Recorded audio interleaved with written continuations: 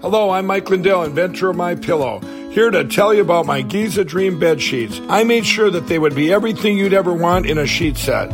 I started with the world's finest cotton called Giza. It's only grown in a region where the Sahara Desert, the Nile River, and the Mediterranean Sea all meet. The long staple cotton makes my Giza Dream sheets ultra soft and durable.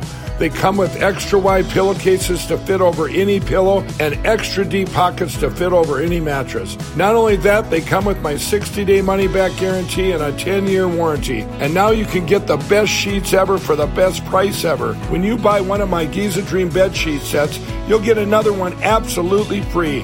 I personally guarantee that they'll be the most comfortable sheets you'll ever own. Go to mypillow.com and click on the radio listener specials for the buy one, get one free offer on Giza sheets. All you got to do, Renegade Nation, is enter the promo code RENEGADE or call 1-800-889-6817 for these great specials. That's 1-800-889-6817. Use the promo code RENEGADE.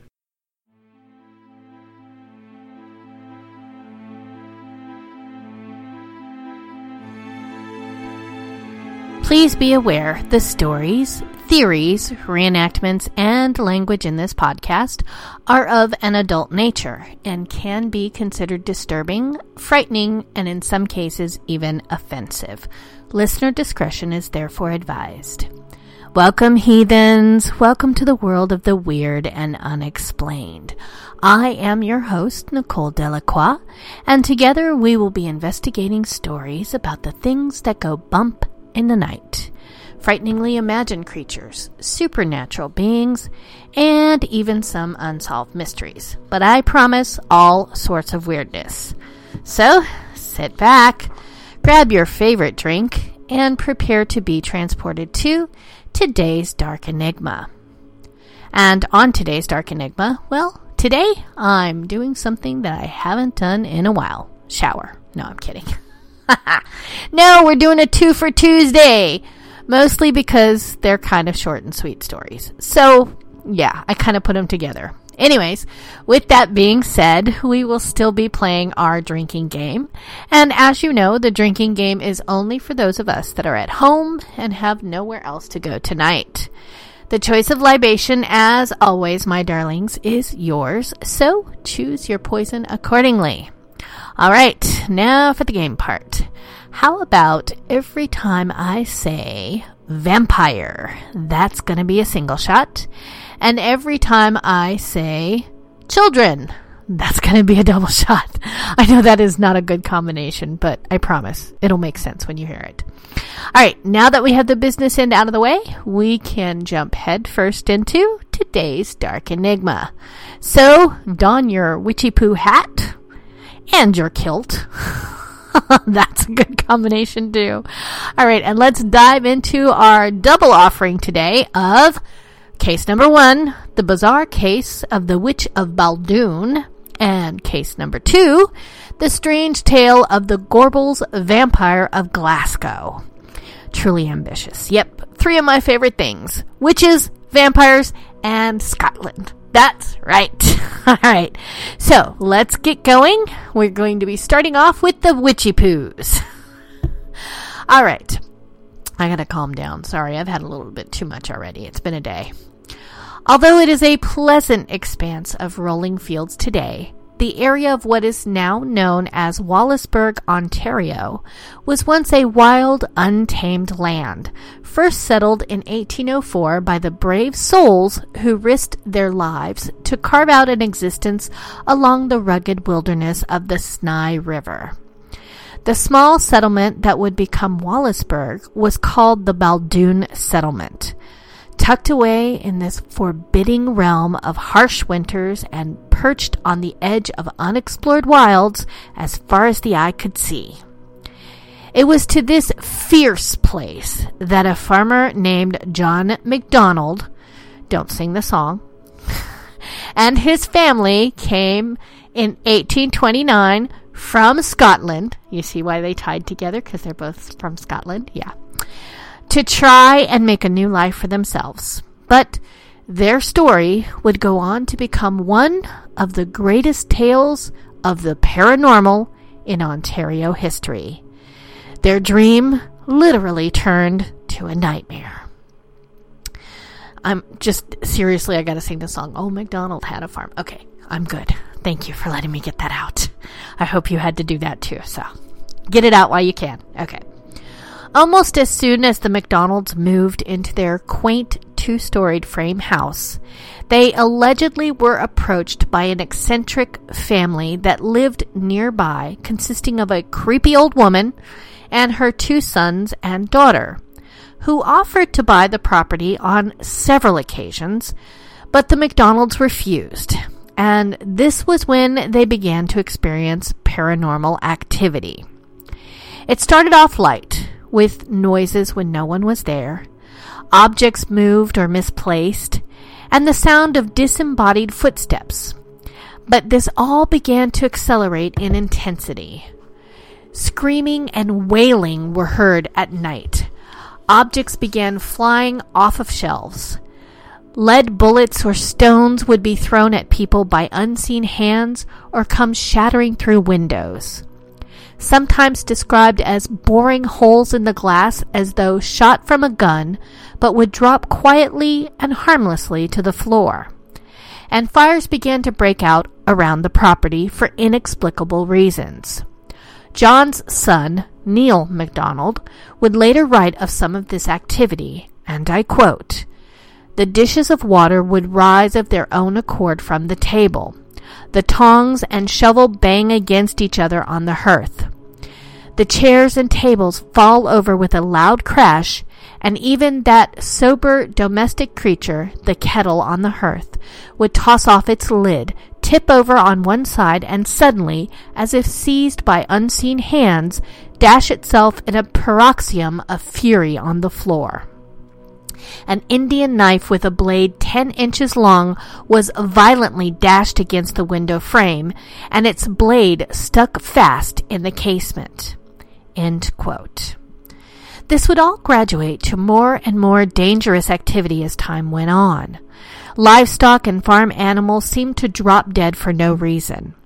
The family's dog was attacked by some unseen entity and ran off to never return. Objects were thrown with increasing ferocity and obvious intent to harm, and the children were targeted more often, even the youngest of them. On one occasion, a red-hot rock supposedly appeared under the family's infant child to cause it to scream out. Yet, when they threw this stone out the window, it came sailing back in a moment later and threatened to start a fire. Another time, the whole house was said to have been raised right off its foundations, only to drop back down again. Many of these strange phenomena were supposedly witnessed by family, friends, and relatives, and it would all reach a crescendo when one of the mysterious fires razed the entire house to the ground, fortunately not taking any lives with it. Alive but shaken, the McDonalds moved next door to the home of John's father, where the activity would start up again right where it left off. The family experimented a little, marking some of the stones that came crashing into the house from the windows, and then throwing them into the nearby river. Yet the same stones with the same markings would be thrown back, dripping wet, as if someone had plucked them from the cold water. Authorities were notified by the desperate family, and even these men of the law became targets for these strange forces. One Captain Bennett came to the property to have the bullets of his rifle vanish, only to be thrown back at him. And finally, for his gun to suddenly explode in his hands. And another lawman spent most of his time at the property putting out fires. Even a priest was brought in to try and perform an exorcism, and a local shaman was approached as well, but this did nothing to help. In the meantime, the McDonalds took to living in a makeshift tent, outside rather than risk endangering those around them. Out of sheer desperation, the family then purportedly trekked through the wilderness to seek the advice of a girl of 15 years of age, who lived there as a hermit with her father, and who was said to have vast psychic powers. The mysterious girl told them that they were being cursed by a witch. who happened to be the very old lady who lived next door, the one who had wanted to buy their land in the first place. The McDonalds were told to look at their flock of geese, and that among them they would find a stray goose with a black head and a single black feather in each wing. This bird, it was said, was the origin of their woes, and that they should shoot it with a silver bullet, which would release them from the nefarious curse. The McDonalds made their journey home, and soon found that there indeed was such a goose in their flock, just as described. John went about crafting a single silver bullet. Unfortunately, his shot was not dead on, merely injuring the animal, which fled off toward the old woman's house. The curious farmer chased after the wounded bird, and as he approached the house, he saw that old witch sitting upon her porch nursing a wounded arm, and shrinking back from the farmer as he approached in obvious fear. The tale goes that the woman's health then deteriorated rapidly, the silver undoing her magic and sickening her until she was no more. And all paranormal activity supposedly ceased as soon as she let out her last gasp.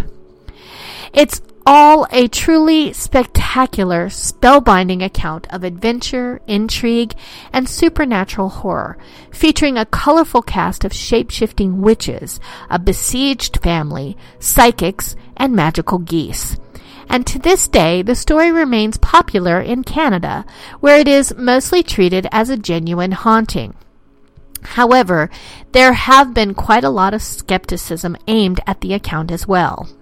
One of the problems is that it has been told so many times by so many people, all with their own little variations and versions, that it's very difficult to know what is real and what is not.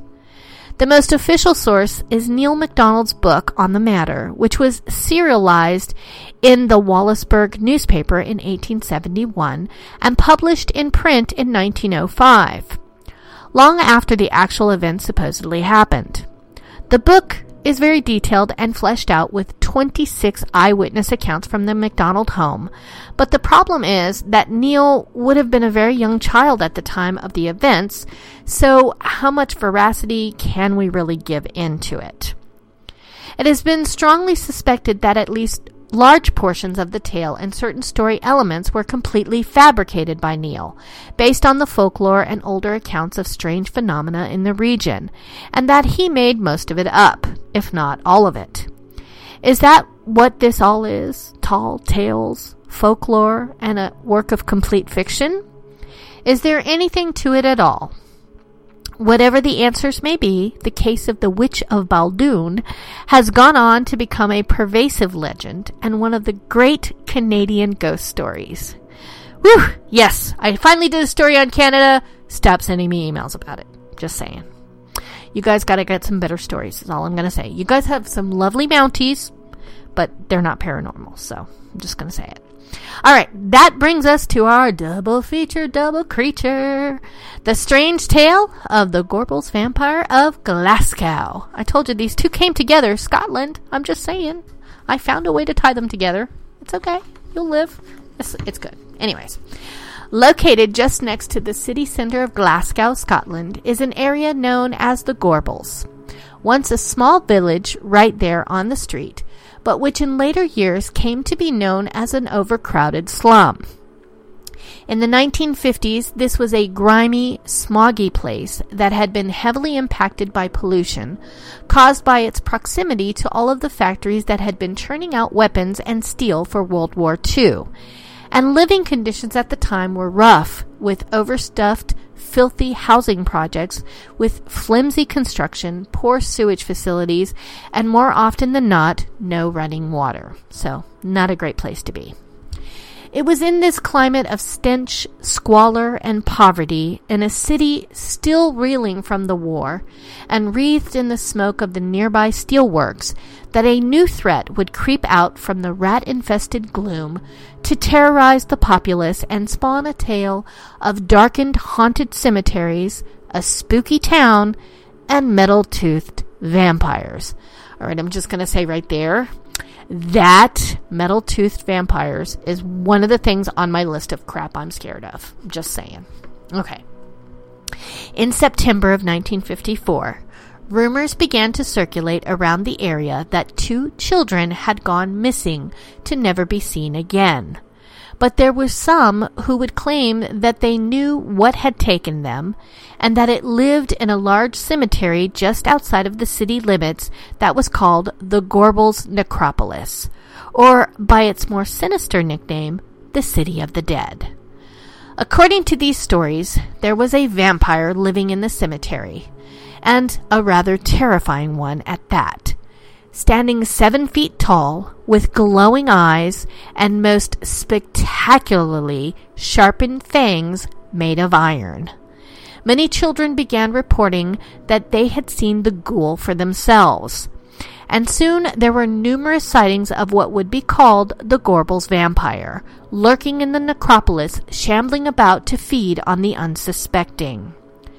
At the time, authorities tried to calm the populace by stating that there had been no boys reported missing at all, and that there was no fiendish vampire stalking the cemetery, and the school headmaster denounced it all as nonsense. But by that time, the rumor had taken on a life of its own, as these things often do, especially among the area's children and young adults.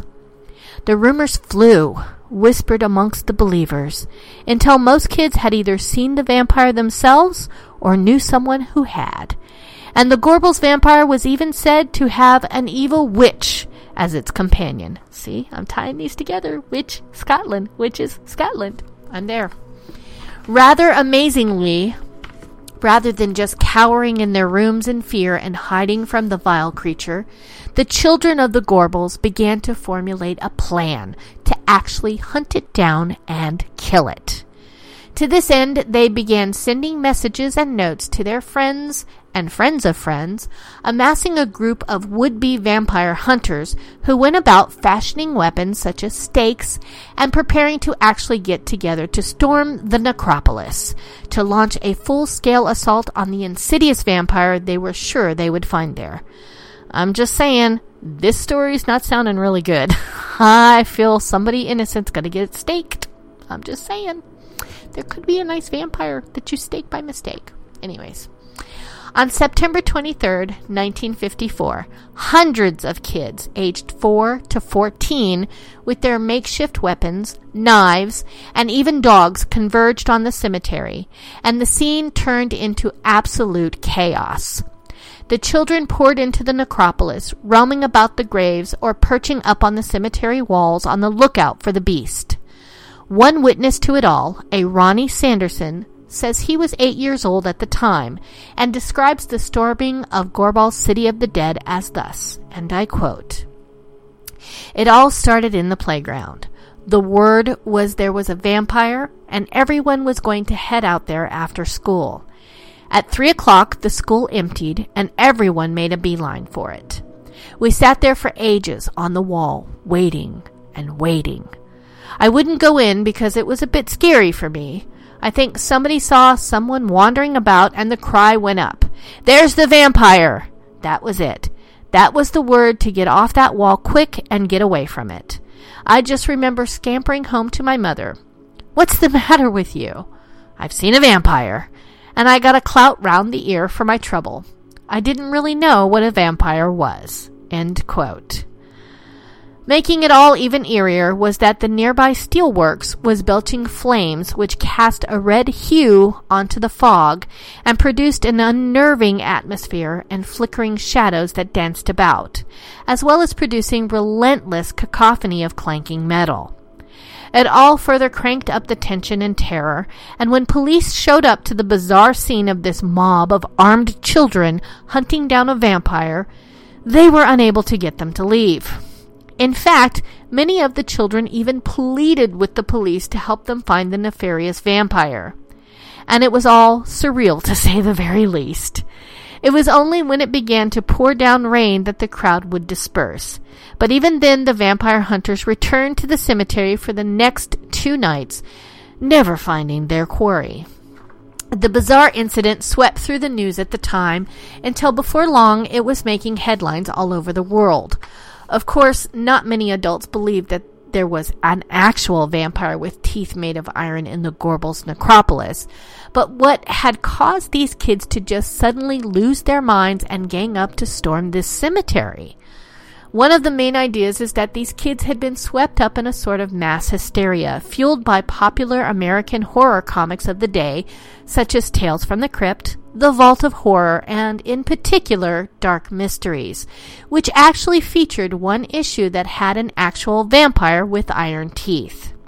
Sounds to me like somebody was playing the game of telephone, and it got out of hand. We all played that game, where you tell somebody a secret and it moves on to someone else, and by the time it comes back to you, it's a completely different story. Yeah.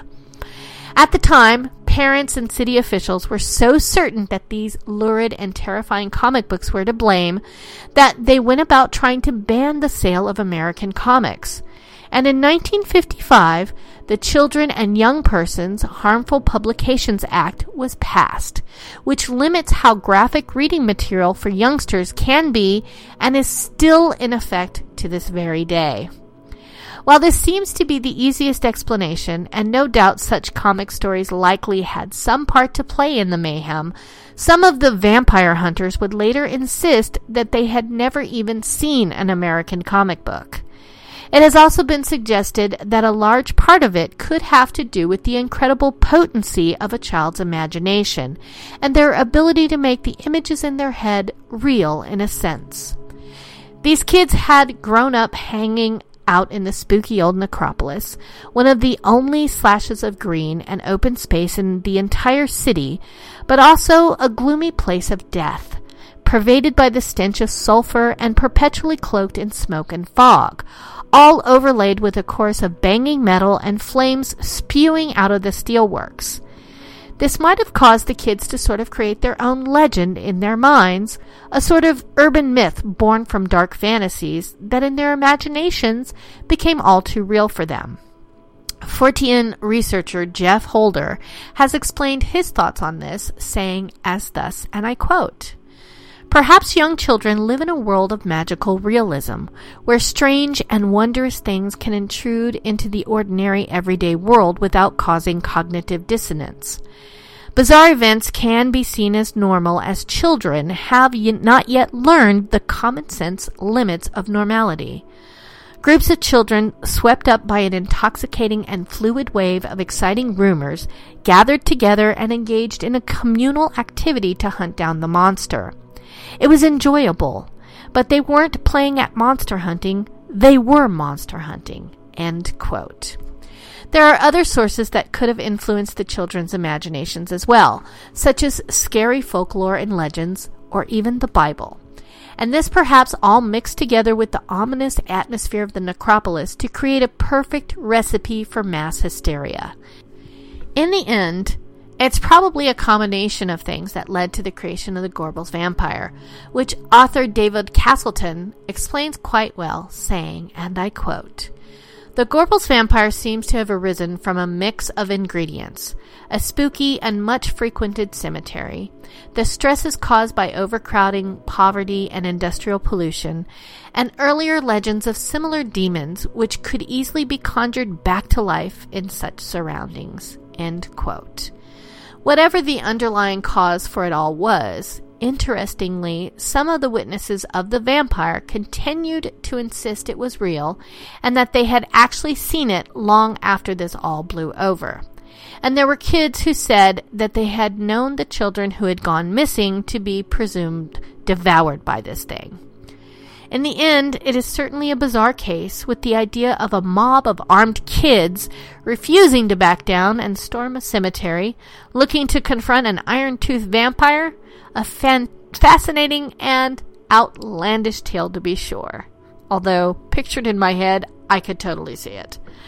However, it all came about. The tale of the Gorbal's vampire is an intriguing look into myths, monsters, and the human mind, and its remarkable historical oddity. And with that, my darlings, we have come to the end of our episode. I thank you for joining me here today, and I hope you'll take some time to reach out to me and tell me what you think about our double shot today. And if you have a suggestion for a future show, you just want to tell me what you think, or you're bored and you need somebody to talk to, drop me a line. As you know, you can reach me and the show at darkenigmapodcast@gmail.com, and I do reply to every single email. But on that note, my darlings, it's all the time I have for you this evening. I thank you for joining me here on Renegade Talk Radio, and you guessed it, don't forget to tune in next time. See you, my heathens. I love ya. Mwah, mwah, mwah, mwah, mwah. We don't sugarcoat shit. This is Renegade Talk Radio. Renegade Talk Radio.